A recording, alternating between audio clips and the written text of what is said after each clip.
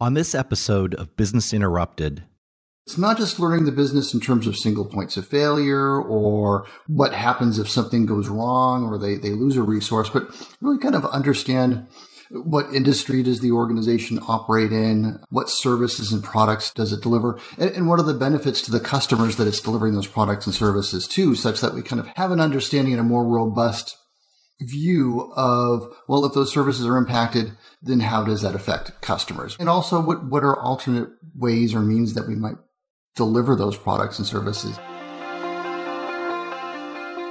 Business as usual is challenged every day. It's not about if disruption occurs, it's when. On this original show from Castellan Solutions, we're hearing from the world's resilience leaders and influencers as they get into specific situations and topics, providing insights, advice, lessons learned, and resources so you can be ready for when business is interrupted. I'm your host, Brian Zawada. So you want to make your organization more resilient and implement a business continuity strategy. But where do you even start?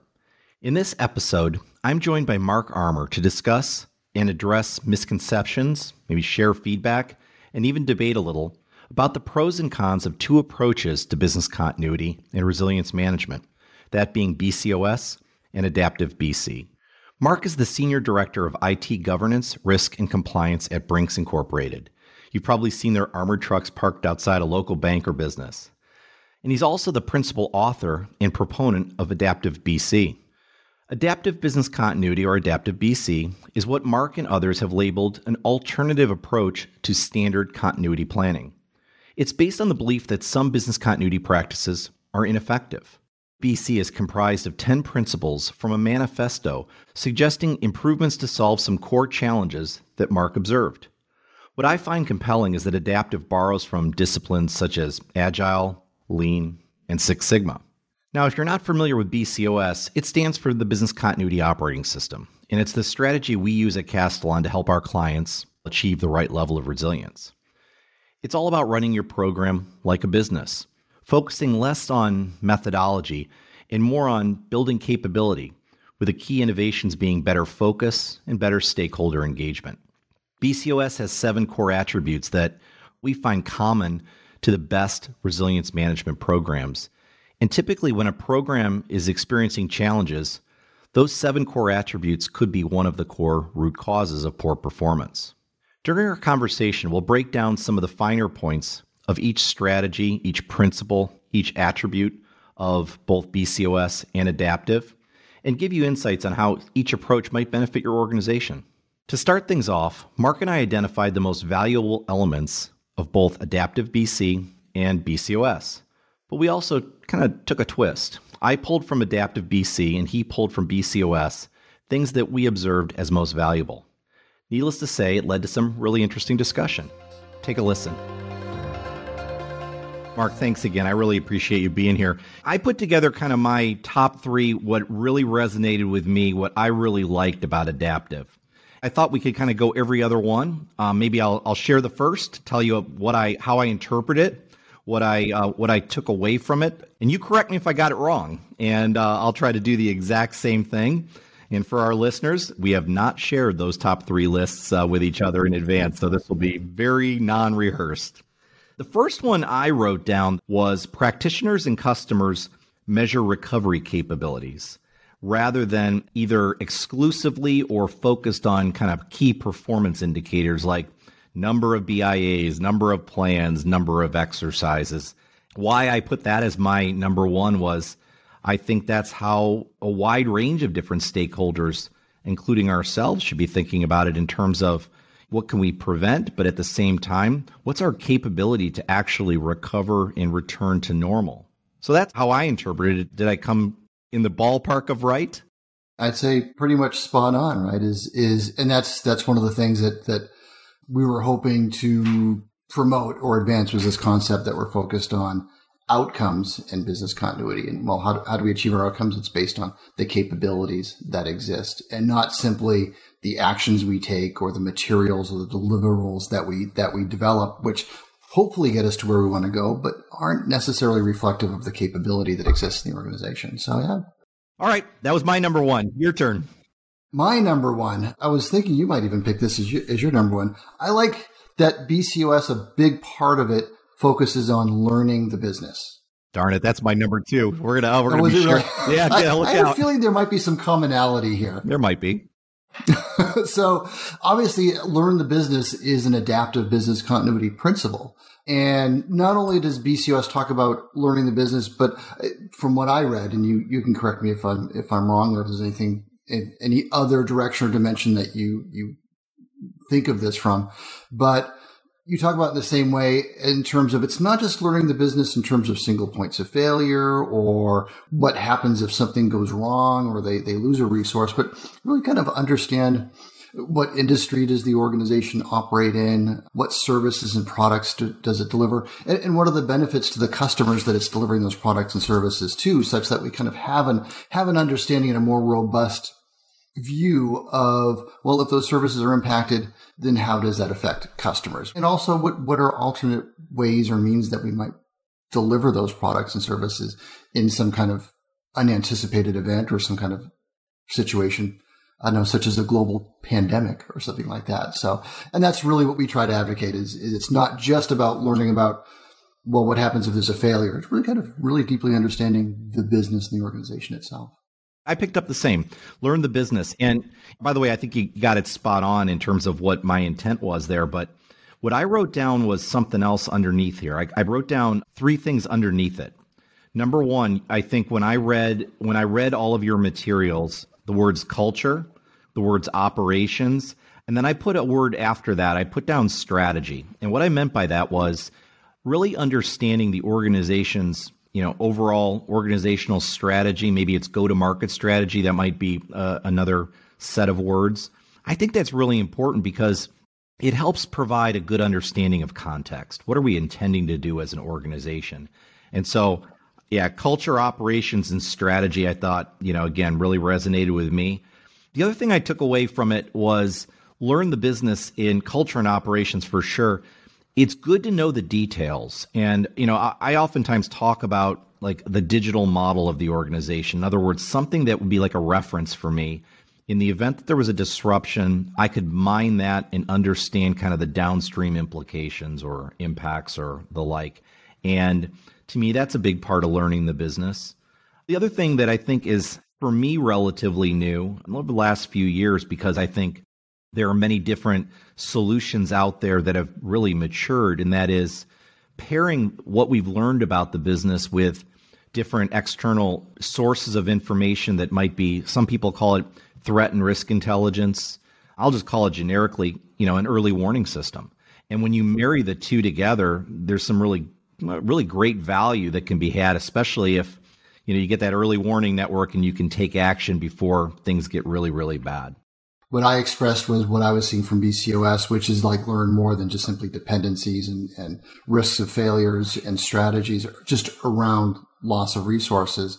And I guess what you conveyed was really what we are talking about, which is organizational culture. If we're going to operate in the organization and we want to speak the language, and we really have to understand the culture of the organization that we work in. Strategy is a good one, because I think if we're focused on organizational strategy, we're more forward looking, right? We're no longer just doing a bunch of analysis and then kind of looking back on the data we collected. And instead we're looking at, well, what is the direction of the organization? Where is it headed? What are some new products and services or some new means that it's going to operate in? Because that's going to help us position ourselves and the work we do in preparedness, it really tend to be better prepared for those changes that are probably going to come along rather than coming along after the fact.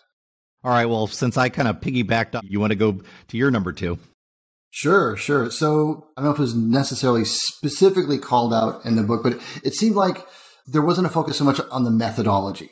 The methodology there, it's a good tool, but we don't necessarily have to be beholden to it. There's a multitude of different ways that we can operate. And even within the context of a specific methodology, there might be some aspects of that method that work to our benefit, but others which may not be as beneficial to the work we do in the organization that we're operating in. So if that wasn't your intention, let me know. But I did seem to get a sense that you were driving kind of an approach to business continuity that certainly it accommodated the methodology, but the methodology wasn't the driver, and there wasn't necessarily an expectation that we would follow the methodology verbatim. Yeah, I think you got it right. The process has to serve the organization. The organization doesn't serve the process. And in some cases, there's going to be times where we've really got to take a nimble approach to being able to go ahead and course correct, prioritize, and prioritization oftentimes will maybe run contrary to the process. We may have to pause it. We may have to improve it. There's always that learning curve.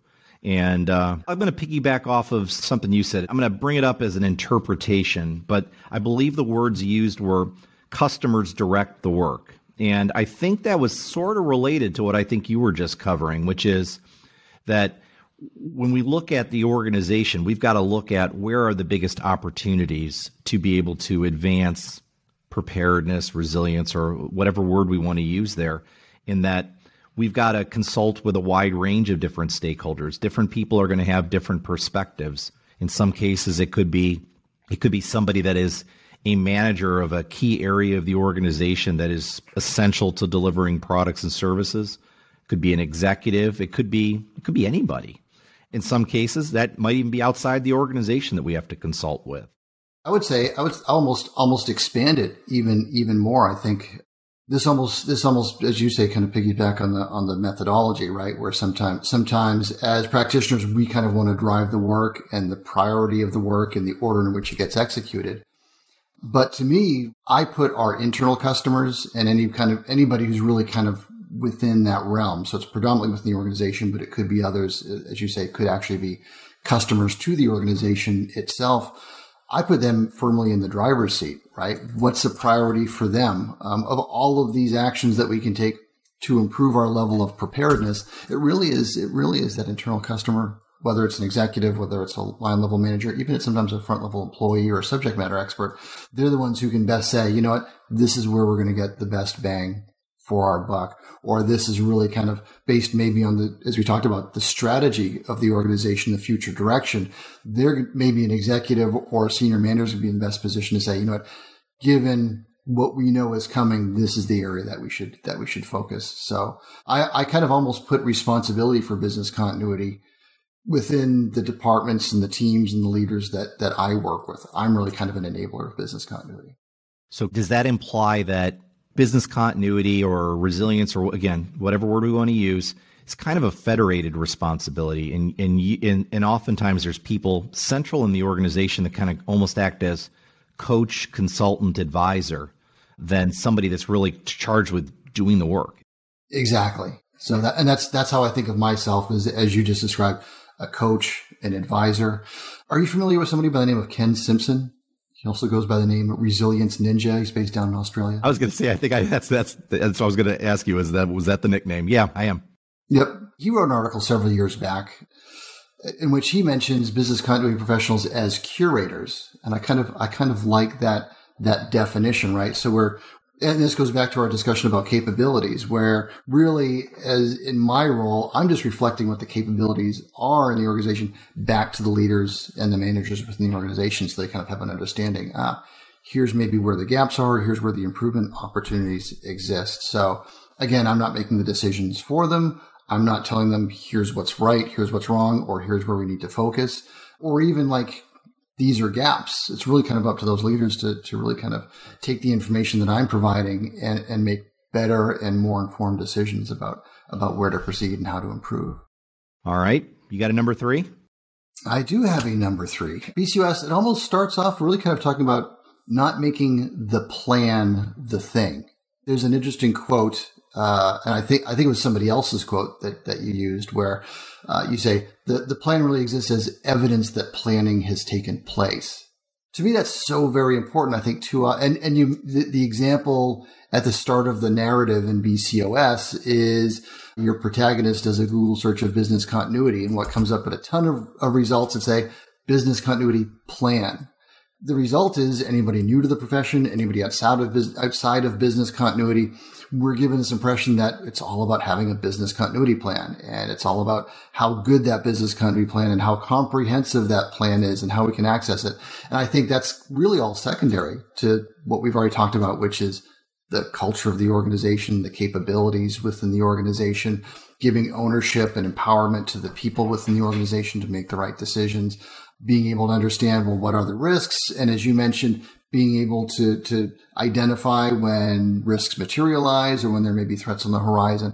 All of that is in my mind, forefront in the business continuity world. And just the plan itself is kind of an outcome of that and provides some value, but that shouldn't be the driver or the primary outcome of the work we do. Yeah, I think it even goes back to the first thing that I raised, which was of my top three was practitioners and customers measure recovery capabilities. That capability is the thing. The plan, it might serve as a good reference for things that you can't memorize, or it's a good way to reinforce how to implement that capability, but it's not always necessary. If you've done a really good job of testing and exercising and practicing, whatever word you want to use, hopefully you've built some pretty good, strong competency amongst the people that are going to be charged with responding to the situation. And so the plan, it could be a safety blanket for some, it could be a reference for some, but it's not the be all end all. And that's definitely what I intended. All right. Well, just in case that there was going to be an overlap, I did have a fourth, and I'm going to bring it up. And this was not in a prioritized order, mind you. Prepare for effects, not causes. And I've never, ever been an advocate of threat or cause-based planning. I think there's categories of things that an organization can prepare for, like, for example, loss of ... But causes such as, again, specific threats, it just always seems to me to mean that what about all the things that I never thought of or I couldn't have predicted or I didn't have foresight on? Now, I know that there's going to be some of our listeners that might come back and say, well, there are some pretty specific causes or threats that may require a capability or a strategy, that's very specific, like, what do I do if a hurricane is coming? Or I have this public health event. Is there certain things I should do to prepare? I definitely understand. So there's kind of maybe there's a little middle ground for certain types of causes, but it resonated with me. I think that resonates for a lot of people. The challenge always, right, is you can come up with almost an infinite list of risks and threats and issues that are out there. Some of them are related. It depends on how deep you want to follow that rabbit hole, right? I mean, it could be a terrorism event, but then the consequences of that could be destruction of the facility. It could be fires. It could be destruction of the community. It could be direct impact to staff, loss of IT. How do we categorize kind of these broad threats? And then do we really want to dive deep into, well, what are the peripheral threats that go along with that? There are some common threats out there for which we can put some very specific preparedness steps in, but that doesn't mean that when we talk about preparing our organization that we need to kind of have a step-by-step set of procedures for responding to that particular incident. Because in my mind, it doesn't really matter if it's because of a hurricane or if it's because of an earthquake or a tornado or a flood. The consequences are largely the same. And if we paint ourselves too far into a corner to respond to just that event, we're sometimes going to be in a worse position.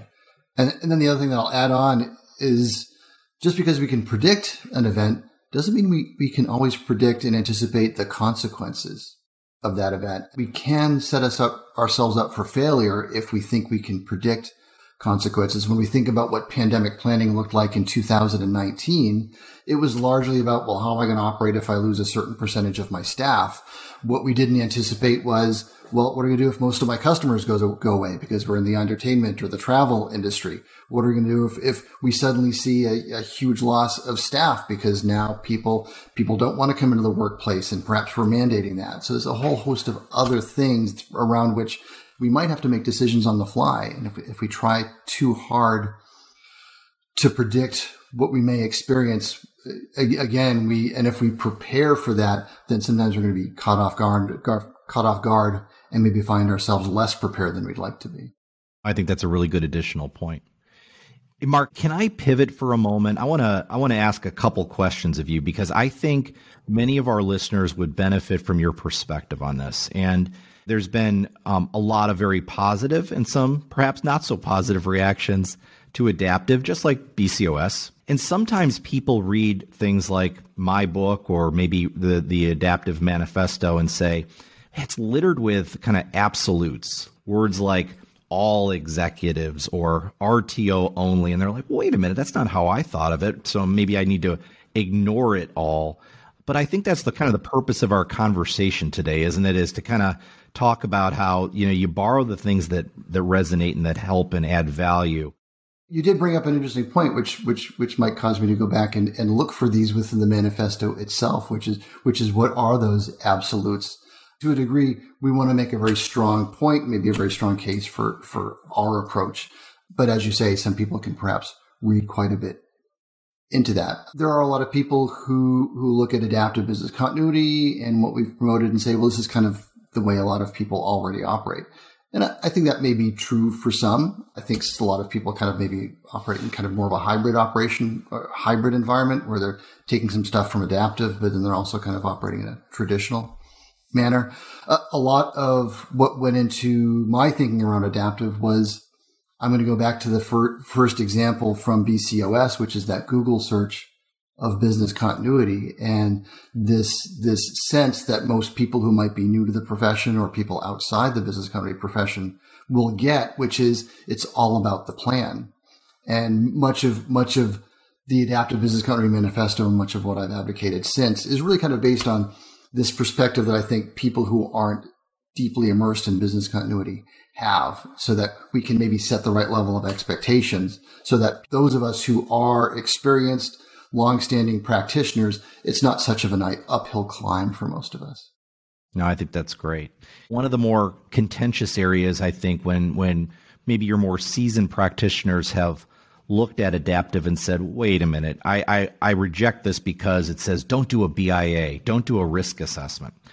I've always believed that there's probably some background assumptions regarding how you and David have thought about what a BIA is, or maybe its outcomes. And so I'm not trying to give you a loaded question, but I thought your explanation or maybe your description of what is a BIA in your mind, or, back when you wrote the manifesto back in, I think you said 2016, what were you seeing then? What was the BIA and risk assessment that you were advocating against? Because I think this could be really powerful and helpful for people that are looking at adaptive. Let me start this by saying my thinking has evolved a little bit in the years since. I still don't advocate for performing a business impact assessment or a risk assessment. What I've said in the interim is that doesn't mean you shouldn't identify dependencies if there's some value in it for you within your business continuity program. Doesn't mean that you shouldn't set some level of expectations, or as we've already said at the start, learn the business. My feeling is, well, we could do all those things. We don't necessarily have to wrap them in this business impact assessment, which now gets me to kind of the answer to your question, which is, what am I talking about? A business impact assessment. And to me, a business impact assessment it's a process that's supposed to help us identify really kind of several things within business continuity. And this, again, I understand this varies from program to program. For some programs, all of these things might be an outcome of a BIA. For some programs, it might just be a portion of this. But a large part of it is scoping the program, right? So we only scope our program around the stuff that we consider critical. Another part is prioritizing recovery steps. So what services am I going to recover, or what resources supporting specific services am I going to recover first in the event of some kind of outage or disruption? And then the third is recovery objectives. So defining, and from what I see within business continuity, is very time-bound objectives, right? How quickly do we need to get this service up and running? How quickly do we need to restore this resource so our service can continue operating? You talked about how at the end of the day, some people use the BIA as a process to understand the business or learn the business, and also perhaps to, I think you use the word some form of expectations. When I talk about a BIA, I think about it as understand the business, and to be able to set expectations or requirements or some form of that word or those words. And I think you brought up the point about the BCOS earlier about you don't have to be beholden to a process. You might do certain things in a different place. So I made an assumption when I've read adaptive that, if you've got learn the business as something, this probably means you're doing that somewhere else, probably outside of the BIA, and that to some readers of adaptive, they might say, well, oh, okay, I get it. Maybe it's just in a different a different process, a different box. And that's kind of what I heard from you right there. Yeah. And to me, learning the business isn't necessarily a process, right? It's not necessarily, it might be the outcome of a BIA, but my concern is always, if we're very focused on the deliverables that we've defined for a BIA, that learn the business might not, at least to the level that we've already kind of described and discussed early on, might necessarily be an outcome of a BIA process. And again, all these things we can do. We can learn the business. We can identify dependencies, a whole host of other things. But it doesn't necessarily have to be wrapped in a business impact assessment process. What about the risk assessment? What's the definition of the risk assessment that you were most concerned about when originally kind of making that or advocating against that process? I'm kind of curious about that as well. That's an interesting one. And I think some people have interpreted me saying we should omit the risk assessment within the business continuity life cycle or the business continuity work as me being against risk assessments or risk management in general. And I'm very much a big advocate of risk management and proper risk management. Where I have concerns is going back to what we discussed, which is knowing that there are specific risks and threats out there doesn't necessarily mean we can predict what the consequences of those risks and those threats are. And I think too often we enter this risk assessment process, again, similar to the BIA, to try to help us fine tune where we're going to focus with regards to our business continuity programs. And as we've kind of already alluded to, and I think even said, sometimes that can make us poorly prepared for the things that we don't see coming, right? The things that didn't make it into the risk register, or who knows, maybe we identified, but they were very low on the priority or very low on the likelihood scale. And again, the result is if that risk materializes, COVID-19 is an exceptional example, then we suddenly find ourselves in a position where we're poorly prepared to be able to respond and recover because we identified this very specific risk and a very specific set of processes and mitigation activities that we're going to undertake to help manage that threat, only to find that, well, the pandemic portion of COVID-19 was just a very small aspect of what we had to contend with. And the much bigger and broader aspect was how we're going to deal with people working remote all of a sudden, with a large part of our communities and our operations being shut down because of decisions made by health authorities and governments and others, perhaps even our customers, are driving changes that we now have to respond to. And to me, if we're focused beforehand just on specific threats and risks, that again puts us perhaps in a poor position. The other thing that I'll mention, having spent the past several years really kind of learning and understanding the risk management discipline itself, there's similar discussions as adaptive and BCOS within the risk management profession. There's a whole group of very forward-thinking risk management professionals who are saying, this very specific risk register and things like heat maps and matrices aren't really doing the job of helping us within the risk management profession. We need to think in terms of uncertainty. We need to use better tools that are more quantitative and less qualitative in nature. And to me, unless we kind of have that really thorough understanding of what the risk management function is and how best to operate in that space, then I personally think it's dangerous for us to operate in that context without that full understanding of really what risk management is. Well, Mark, for those that want to reach out to you or want to contact you, what's the best way for them to reach you? There's a multitude of ways. Email. My email is mnj, like Mark, Nancy, Julie, Armour, ARMOUR, @gmail.com. Feel free to email me. You can find me on LinkedIn, Mark Armour. If you search for me, I'm usually the first one that comes up. I'm not a golfer, so if another Mark Armour comes up by that nature, then that's probably not me. And we do have a website, adaptivebcp.org. There's an email link, and there's lots of resources on there as well. And then the last means you can follow me or reach out to me. I'm not as active, but you'll see me pop my head up every once in a while as Twitter. And that's my handle there is @BC_revolution. Thanks for listening to Business Interrupted. I'm Brian Zawada for this Scenarios episode.